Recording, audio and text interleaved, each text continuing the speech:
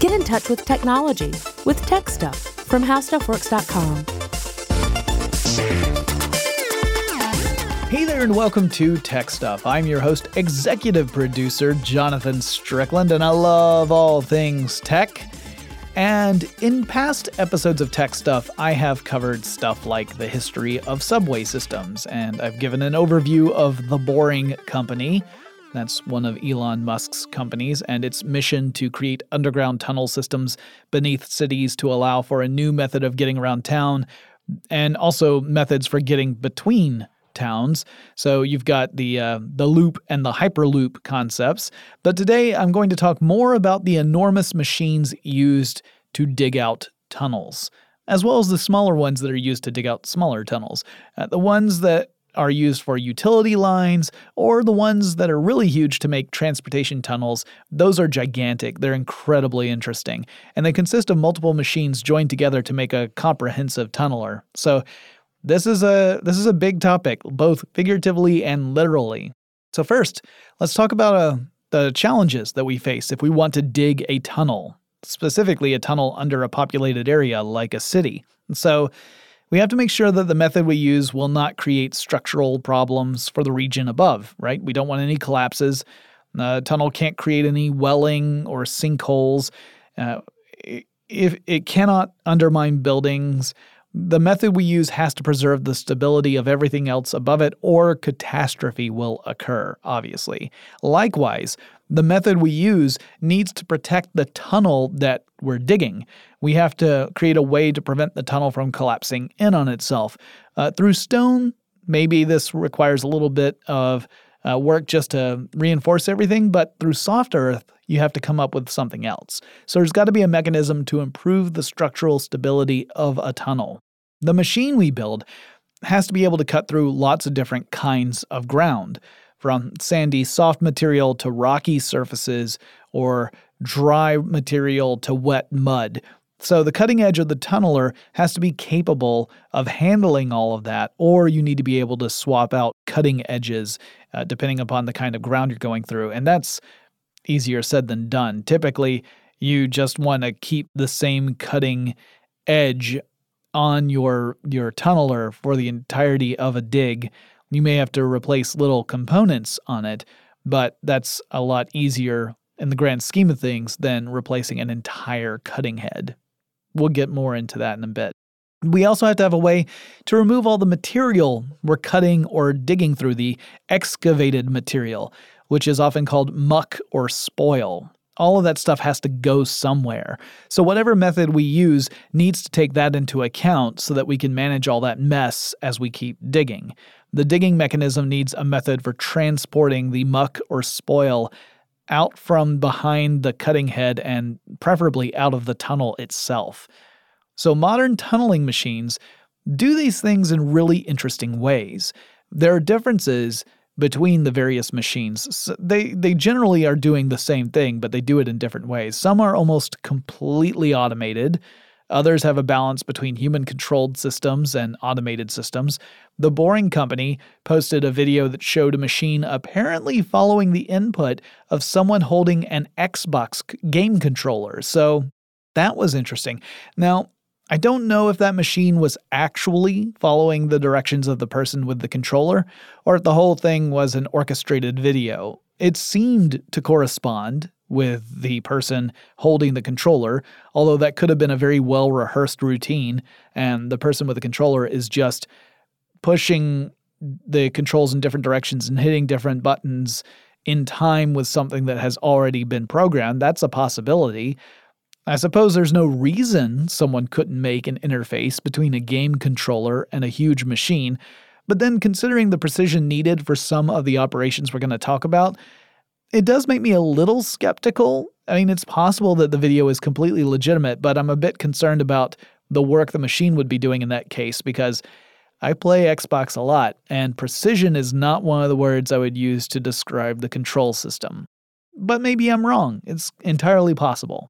Now, ideally, the device we create should be able to cut through the ground, shore up a tunnel as it does so that the tunnel remains stable, remove the spoil or muck from the dig so it's out of the way, and do so without disrupting anything above the ground. So how the heck is that possible? Well, first, the type of tunneling machines we use to drill the way for stuff like utility lines to subway trains or tunnels come in a range of sizes. Some are relatively small, and they're meant for digging tunnels that will house cables or utility lines. The company Robbins produces small tunneling machines that range from 2 feet, or about 61 centimeters, up to 6 feet, or 1.8 meters in diameter. They make bigger ones too, but these are the ones that they consider the small boring machines, from 2 to 6 feet in diameter. And these machines actually rely upon another device. It's called an auger boring machine, which provides two things. It provides the rotational force that is used to turn the cutting head, which is the part of the tunneler that actually makes contact with the earth. And it also provides the forward thrust to push that cutting head against the earth so that it is continuously making that contact and cutting away.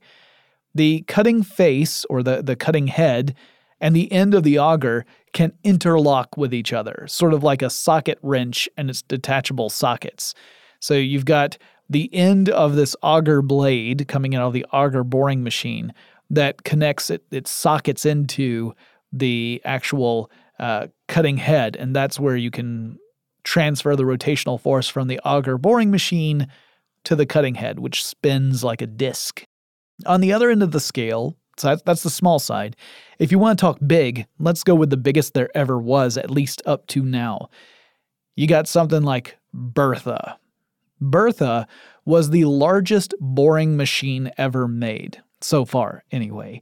The cutting face, that is the front of the cutting head, measured 57 feet in diameter. That's 17.4 meters. The machine's length from the face of the cutting head all the way to the back of the machine was 326 feet, or 99 meters.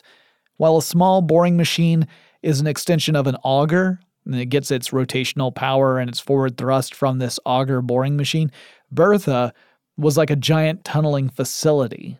It had a frame mounted behind the cutting head that housed stuff like break rooms and an operator office. So you had people walking inside this giant machine that had a shielded part in the front where the cutting head was, and then the part in the back it looked like a big open scaffolded machine with lots of conveyor belts and these little rooms for operator rooms and break rooms, that kind of stuff.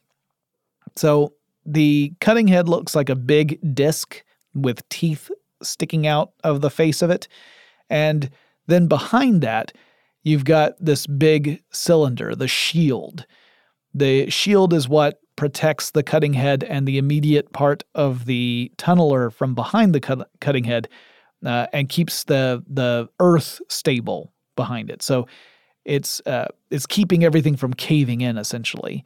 Behind that, you've got an enormous crane. More on that in a bit. And you also have a screw conveyor. A screw conveyor is kind of like an auger. It's got this helical screw that's designed to lift spoil or muck up to a conveyor belt.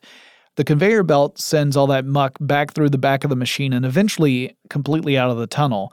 All of these elements are mounted within this enormous metal frame that's part of the tunneling machine. It's typically held into place by hydraulic legs that brace against the sides of the tunnel to keep it steady. The frame, or maybe wheels as well. It could be wheels that are locked into place. They have very powerful brakes, and they just lock into place on the sides of these tunnels. Bertha was a special type of borer called an earth pressure balance tunneling boring machine, or EPB. I'll explain more about that in a little bit. So let's start with the small boring machines. A lot of the principles behind the small boring machines apply to the larger ones. It's just they're much bigger scale. So the drive for those smaller machines, as I mentioned, was an auger boring machine. Now, an auger is a tool that's a type of drill. Usually it has a helical bit, meaning the bit is in the shape of a helix. And the helical bit acts like a screw conveyor. and it works on the same principle as an ancient piece of technology called Archimedes' screw. And your typical Archimedes screw has a helical bit housed inside a pipe, and you don't have a whole lot of space between the screw and the pipe. So the screw is very snug inside this pipe. You can rotate it, but that's all, it's otherwise almost essentially making contact with the sides. It's very important for this. You set the screw at a 45-degree angle with the lower section immersed in water. So imagine you have a low body of water. You insert an Archimedes screw at this 45-degree angle into the water, and then when you turn the screw, it will lift or pump water out of the low end as the water moves up the screw. It acts like a rotating ramp, and it pushes the water up, traps the water, lifts it up to a higher elevation. So you can actually transfer water from a low area to a high area using this. You can build one of these yourselves with a dowel and some plastic tubing, and you just wrap the plastic tubing around the dowel in a spiral. And when you put the dowel into water and you keep the dowel at like a 45-degree angle, as long as you're turning the dowel in the proper direction, it will continue to dip into the water, and that water will slowly make its way all the way up the coil as you rotate the dowel. Augers are used for all sorts of things. So wood drill bits typically have those helical grooves in them, and this helps convey shavings out of the hole that you're drilling and gets those wood shavings out of the way so they don't just gum up the space. And you can use an auger to drill holes into the earth. The tunneling machines I'm talking about used augers for their rotational force and their ability to transport spoil out of a tunnel. The actual cutting head of these tunneling machines wasn't on the auger itself. It was a separate piece, and it does the actual tunneling part. The auger boring machines sold by companies like Robbins are large devices that allow for horizontal boring, and they look like these big metal rectangular construction devices. And out of one end, parallel to the ground, is the auger blade. So to use one, first thing you would do is you would dig a pit down to whatever level you need so that where the tunnel's going to be. So you're going to actually have to dig a pretty long and deep rectangular pit. You get it down to the level where you're going to dig this tunnel. And then you would put down tracks, which the auger boring machine would sit on, and probably a concrete barrier at the back to act as a surface that the auger boring machine can thrust off of to start with. And that's your basic point of operations for the beginning of your tunneling process. The machine will provide the torque necessary for everything to work. And torque is a twisting force that tends to cause rotation. When you use a screwdriver, you are applying torque to a screw. With auger boring machines, torque comes from the rotational force created by the motor driving the auger. And I've talked a lot about motors in previous episodes of Tech Stuff, so rather than go on through all that again, we'll just say it's a motor that creates the rotational force. The International Systems of Unit metric for torque is the Newton meter. An auger boring machine on the more modest side might produce a peak torque of about 400 Newton meters, or 295 foot-pounds of force. I've got a lot more to say about these tunneling machines, but first let's take a quick break to thank our sponsor.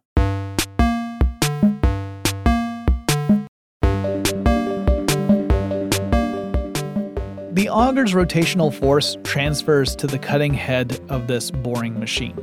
These components make contact with what's called the cutting face of the dig. That's the part of the earth or rock that the cutting head is actually making contact with. The cutting head is the surface that goes against the rocks, boulders, and sand. So this cutting surface can have numerous tools on it, including cutting discs, which are used mostly to break up rocks and boulders, scrapers, and other projections meant to remove material, to excavate it, to break it up, excavate it, and move it back into the back part of this tunneling machine. They also typically have gaps in the face of the cutting head that allows this spoil to pass through the cutting head and move back through the chain. the spoil is able to come through that way. It encounters the auger blade, and that acts like a conveyor screw, and the auger blade will pull the spoil or muck away from the cutting surface. Now, not all cutting tools are suitable for all types of ground. Some, like the cutting discs, like I said, are really good for breaking up larger rocks and boulders into smaller pieces. But if you're encountering a lot of mud or water in this tunneling job, a different selection might be needed in order to dig the tunnel and to convey the material to the conveyor screw and maintain the cutting face's stability. Wet ground presents challenges in that regard. I'll talk more about that in a bit. So, the cutting tools tend to be made from really, really hard materials because you want them to last a good long while, preferably for the length of the tunneling job. So you might use something like tungsten carbide. It's also sometimes just called carbide for short.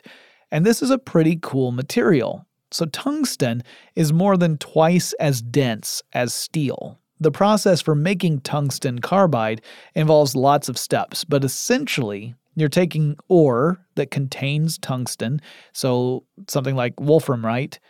So you take wolframite and you crush it. You treat it with some chemicals, you heat it up, and you end up with something like tungsten oxide.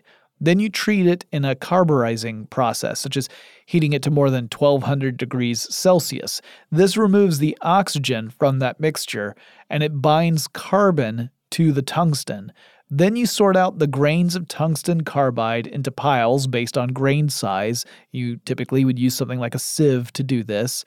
So you pass through sieves and you get the finest grains out, and then you go with progressively larger sieves to get the other grains. You mix that with some other materials, including cobalt. Cobalt can act as a binding agent. You press the mixture into a mold, a high-temperature mold, for whatever tool you're building. Then you put it into what is called a sintering furnace, which is hot enough to melt the cobalt, which then binds everything together, kind of like the Force. Then you remove the tungsten carbide, you then hone it down to its final size and its final shape, and I've skipped a lot of details here. Anyone who's worked with tungsten carbide, who's made the stuff, knows that. But this is a very high-level kind of look at the process. And in the end, what you have is a tool much stronger than steel that can stand up to a lot of wear and tear, which is perfect for cutting into stuff like stone and breaking up rocks. So, the business end of the boring machine is the cutting head, and that's typically protected by some shielding, that sort of cylinder that's from the point of the cutting face and extends back quite a bit.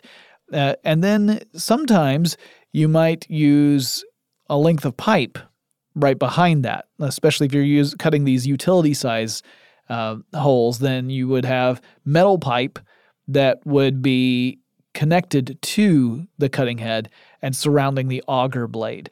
On the really big machines, it's typically part of the boring machine itself. You don't just have a cutting head that's extending from a pipe. It's all part of the same machine, this big shield that will extend back several feet. The shielding keeps the area near the face stable, and it makes direct contact with the earth that you're cutting through.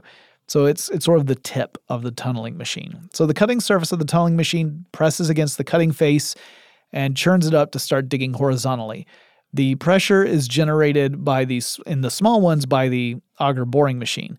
It has those tracks I talked about that's laid down in the pit, and it starts to roll forward, and the rolling forward is what puts the forward thrust against the cutting head, which makes contact with the earth and starts to cut through and tunnel in. This is a very slow process. It does not happen quickly at all. So when I say roll forward, I really just mean putting forward pressure, forward thrust on that cutting head. The process itself takes quite a long time. And the auger is typically wheeled and has some sort of bracing technology to hold it into place so that it doesn't just push itself backward while it's trying to cut through this tunnel. Between the auger boring machine and the tunneler that you're using, you would lay down this metal pipe that contains the auger blade, and it would attach to either end, right? So one end of the auger blade attaches to the cutting head, the other end of the auger blade attaches to the auger boring machine, and then The auger boring machine starts to turn the auger blade, turning the cutting head, starts to tunnel into the earth. But obviously this only allows you to tunnel so far, right? Eventually you're going to push the auger boring machine up against the point where the tunnel opens up. So what happens then? How do you go any further? If you're digging a short tunnel, obviously it's not a problem, but if it's a long tunnel, what do you do? Well, what you would do is you would stop the auger boring machine. You would stop your tunneling process. This is the cutting phase. You would stop the cutting phase, and you would detach the auger boring machine from the blade and the pipe that it was pushing into the tunnel. You would pull the auger boring machine back to its starting position. You would then lower into the digging pit a new length of pipe, inside which is another length of auger blade. And then you would connect the two lengths of auger blade together, the one that's already in the tunnel and the new length of auger blade that you've just lowered into the pit. You would connect the other side to the auger boring machine, and now you've essentially doubled the length of your auger blade, and you could start up again. A full dig job might require you do this several times, and essentially you would keep doing it until the dig job was done.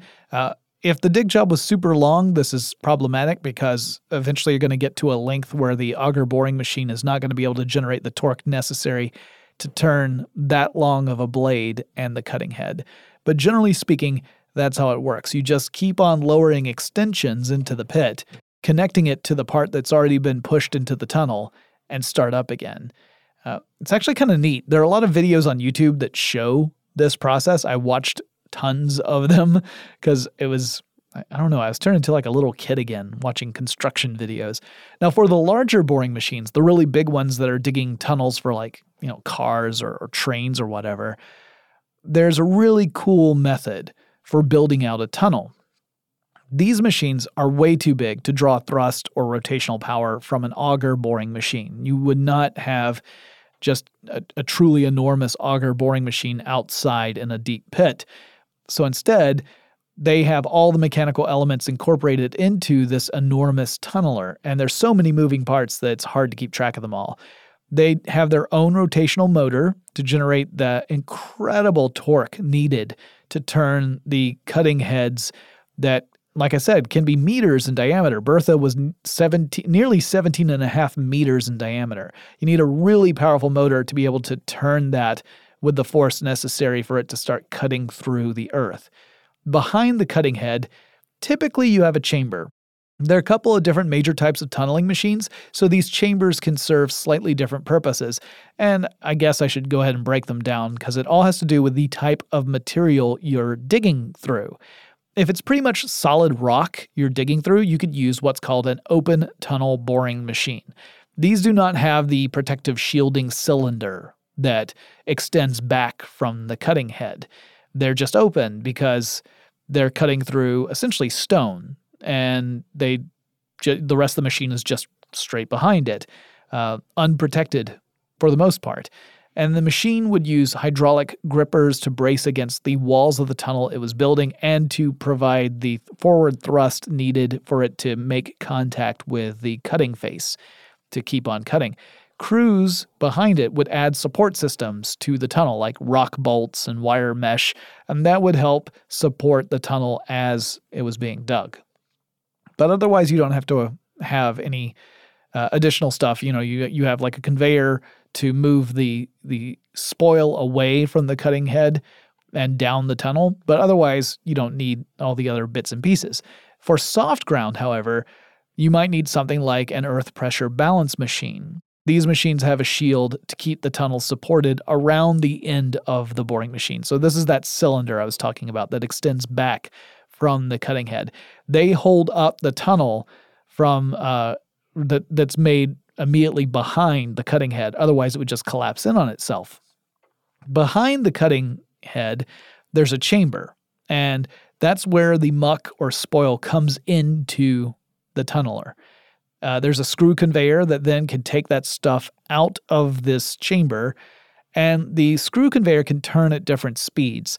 And the reason why you would want to alter the speed of the conveyor is to control the amount of pressure inside that chamber. The pressure can help keep the cutting face stable. So if you need more pressure to keep the cutting face stable, maybe there's water that would otherwise come in to the system, then the screw conveyor can slow down. It can remove material more slowly from the chamber, and it creates more pressure so that the tunnel doesn't just flood and collapse in on itself.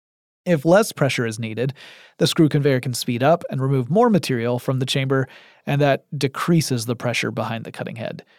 There's another soft ground tunneling machine type called a slurry shield, which is for ground that has really high water pressure inside it, or is made up of very granular particles like sand or gravel or some types of clay.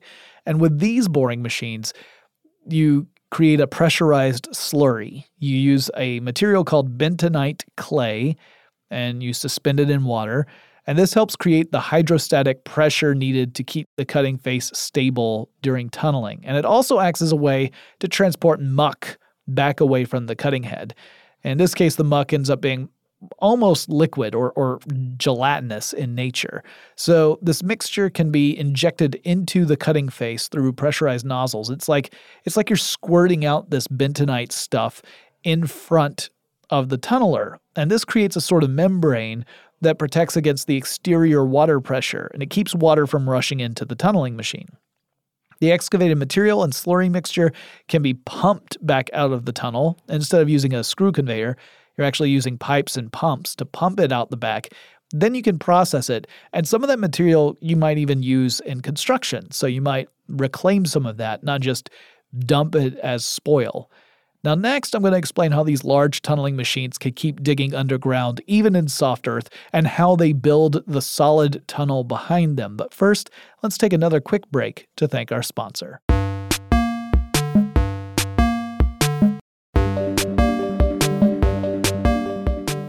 So in these soft earth tunneling machines, there's an apparatus that is just inside the shielded section near the cutting head. So it's protected by that cylinder I was talking about.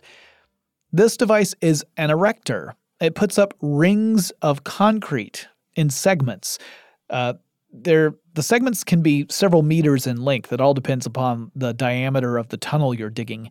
So what the erector does is there's a conveyor that will pull prefabricated segments of concrete rings to the erector. The erector comes down, picks up each segment, and then places them as part of the tunnel wall.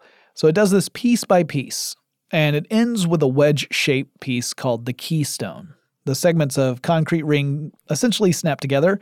They use things like dowels and holes to snap together, and they also are bolted together. And the concrete ring acts as a tunnel interior, and it's also what the tunneling machine uses to push off of, to use as thrust when tunneling. So the small borers I talked about earlier do this in two stages, really. So do the large ones. So first, let's say that you've been tunneling for a while, right? You've set up several meters of tunnel. So the process has been going on for a few days. Hydraulic arms on the tunneling machine press against the edge, the outer edge of the ring, the one that's furthest inside the tunnel. So it's as far as you've gone in constructing this tunnel. This is still under the protective shielding of that cylinder I was talking about. So you have these hydraulic arms that are pressing on that outer edge. Those hydraulic arms exert pressure and create force to push the cutting head against the cutting face. So as they extend, they're creating that forward thrust for the cutting head. So it's actually pushing the cutting head against the earth. Now this tends to go really, really slowly. And once all those hydraulic arms have extended all the way, they can't go any further. That means you're not going to get any more forward thrust.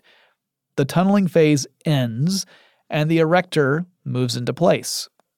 And now we move into the second phase, the building phase. So for each segment of ring, the respective hydraulic arms that are pushing against that outer edge will withdraw. And that gives the erector the enough room to snap the next ring section into place. Once it has done that, the hydraulic arms can extend again and brace against this new section of ring. And once you've completed a whole ring segment, you've extended the tunnel by one more ring. Now, each ring might be, a meter or so in width. So you've just extended it. Then the next tunneling phase can begin. All the hydraulic arms are now closer in. They're one ring segment further contracted.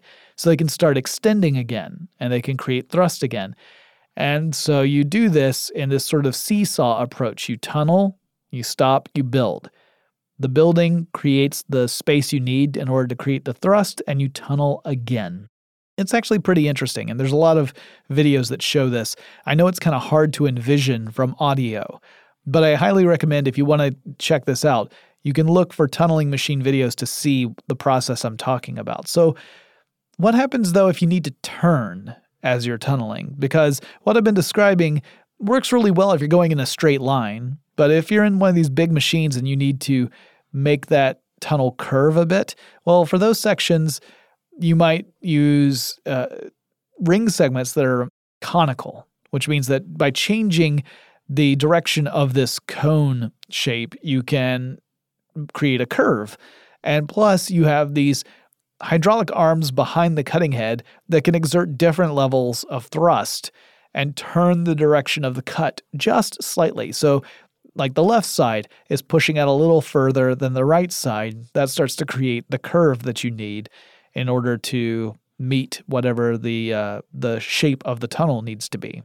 Over time, this creates these really long curves. Now, these machines do not go very fast. The cutting head might only turn 2 or 3 times per minute. And according to The Boring Company, your average snail is a speed demon compared to a tunnel boring machine. It can move 14 times faster than a tunneling machine as it travels a straight line. And tunneling also is really expensive. And again, according to The Boring Company, a mile of tunnel could cost up to $1 billion, depending upon the project. These are really big obstacles that stand in the way of building out tunnel systems to allow for underground travel in some of the busiest cities in the world. So The Boring Company hopes to bring both the time it takes to complete a project down and the cost down. To increase speed, The Boring Company is increasing the cutting speed of the cutting head, so they're increasing the number of rotations it does per minute. This also requires building out other systems like cooling systems to help keep the bearings and other components at the right nominal operating temperatures. The company is also developing machines that will not have to alternate between digging and the building phases so that they can just keep cutting continuously. They don't have to cut, stop, build a segment of ring, cut, stop, build a segment of ring. The company also proposes using the excavated earth when possible to make bricks, which might then be used to line the tunnel itself, which would cut down the need for making concrete. And that's environmentally a good thing because concrete production causes a lot of pollution. Nearly 5% of the world's greenhouse gas emissions comes from concrete production. In early November 2018, Elon Musk tweeted out a video of the Hawthorne Test Tunnel. That's a route that leads from SpaceX's parking lot and moves under 120th Street near Los Angeles for about 2 miles. And the tunnel is supposed to open on December 10th, 2018. And there's supposed to be a big opening celebration event that day. And on the following day, The Boring Company will offer free rides to the public in the tunnel, which sounds pretty exciting. Meanwhile, these sorts of tunneling machines are being used all over the world to dig out subway systems. The tunnel Bertha dug in Seattle is a replacement for the Alaskan Way Viaduct. That's an elevated highway in Seattle, so instead of building up, they're building down.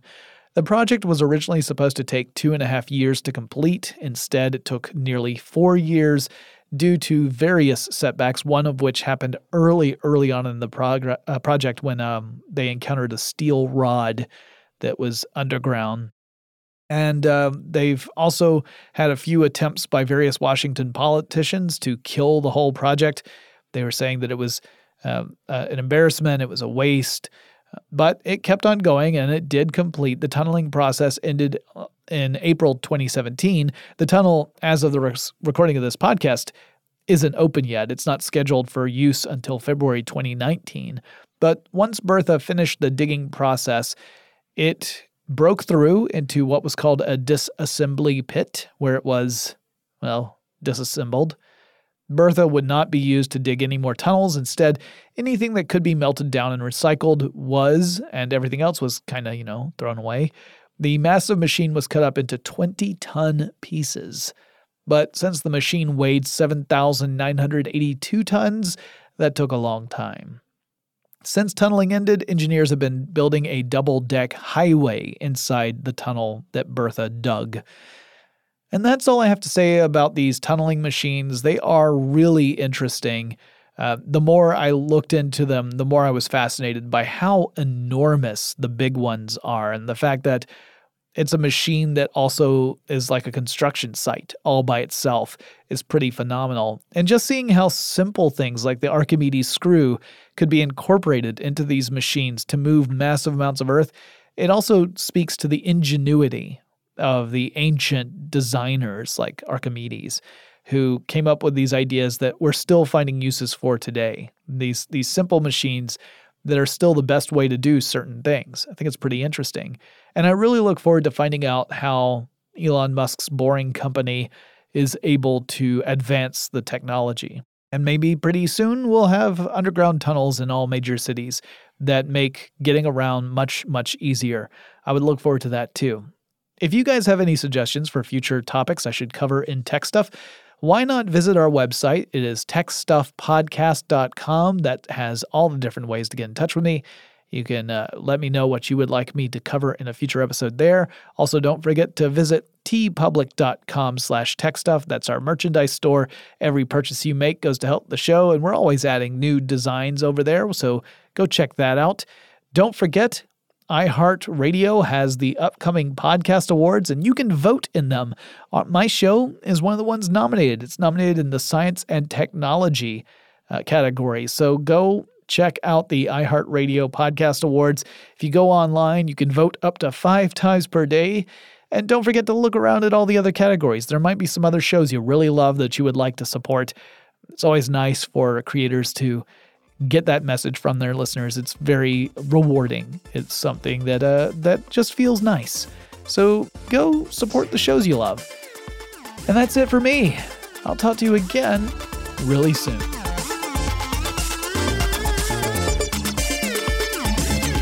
For more on this and thousands of other topics, visit howstuffworks.com.